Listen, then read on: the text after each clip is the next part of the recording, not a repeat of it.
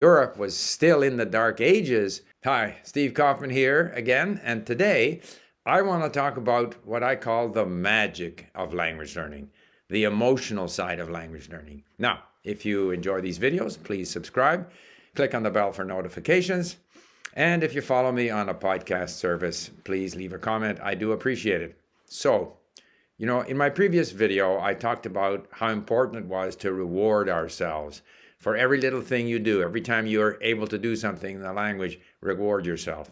But there's another aspect to rewarding yourself, and that is to indulge in those things that make the language interesting to you. And even if you are not doing these things in the target language, if you are cultivating that interest, if you are cultivating the magic, you are going to motivate yourself to learn the language. And I want to talk about some examples from my own experience. So, first of all, when I started learning French, I had a professor who made French culture, French civilization very interesting to me. As a result, I started watching French movies.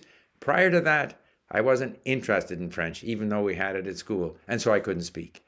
And then when I followed my interests in French movies, French everything to do with France, and eventually ended up going to France, that spurred me on. The same with Chinese. I got very interested in basically the modern history of China, the 20s and 30s, as China struggled, sort of coming into contact with Western civilization, Western imperialists, a very proud and old culture, having to face certain new realities. That whole romance of that period motivated me to learn Chinese. And I can go on and on with other examples. Russian, when I watched Zhestoki Romance, a Russian movie from the 19th century, conjures up this romantic image. It may not be an accurate reflection of what Russia is or was, but it's part of what motivated me. It becomes the sort of magic, the emotions, because emotions are very important. We know from cognitive science research that when we learn something, if the brain sees things that are new and meaningful to the brain is more likely to remember those things. And so that emotional side, that emotional connection is important.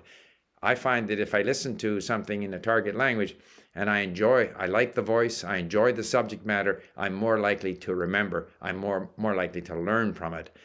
Another example is my current experience with Persian, Turkish, Arabic, that whole, Central Asia, Middle Eastern world. So in addition to what I do on LingQ, where I study and I explore some of the great content that we have, for example, in Turkish and in Persian that Sahra has prepared for me on Iranian history and so forth, I also indulge my interest by reading in English.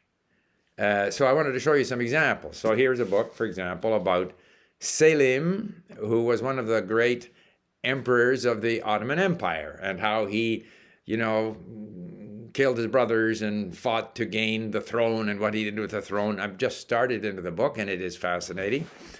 And it conjures up that Turkish world, the Turkey connecting with the Safavid, the Shiite forces in next door Iran, and all of that is part of that Turkic/Iranian world. And as I get into that, of course, I get into the whole magic again of Central Asia. Central Asia, 1,000 years ago, was a major center of world learning. We sometimes forget that. At a time when Europe was still in the dark ages, there were scientists in Central Asia who were measuring the stars and the orbits of planets and this kind of thing. And their language was Persian. In fact, here's another book. I tend to go buy books because I want to indulge my interest, because that then motivates me to work harder on my Persian, my Turkish, my Arabic, Persianate world.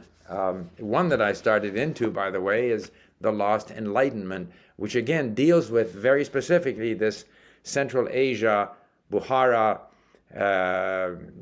Samarkand center of learning for quite a few hundred years, which contributed to the modern world as we now know it. So all of that is a bit of a digression and a distraction, But I don't begrudge myself the time that I spend reading in English about all of these things because it motivates me in my learning of these languages and my discovery of these cultures, because inevitably when we learn a language, we discover culture, we discover new areas that previously were perhaps a collection of stereotypes come alive for us.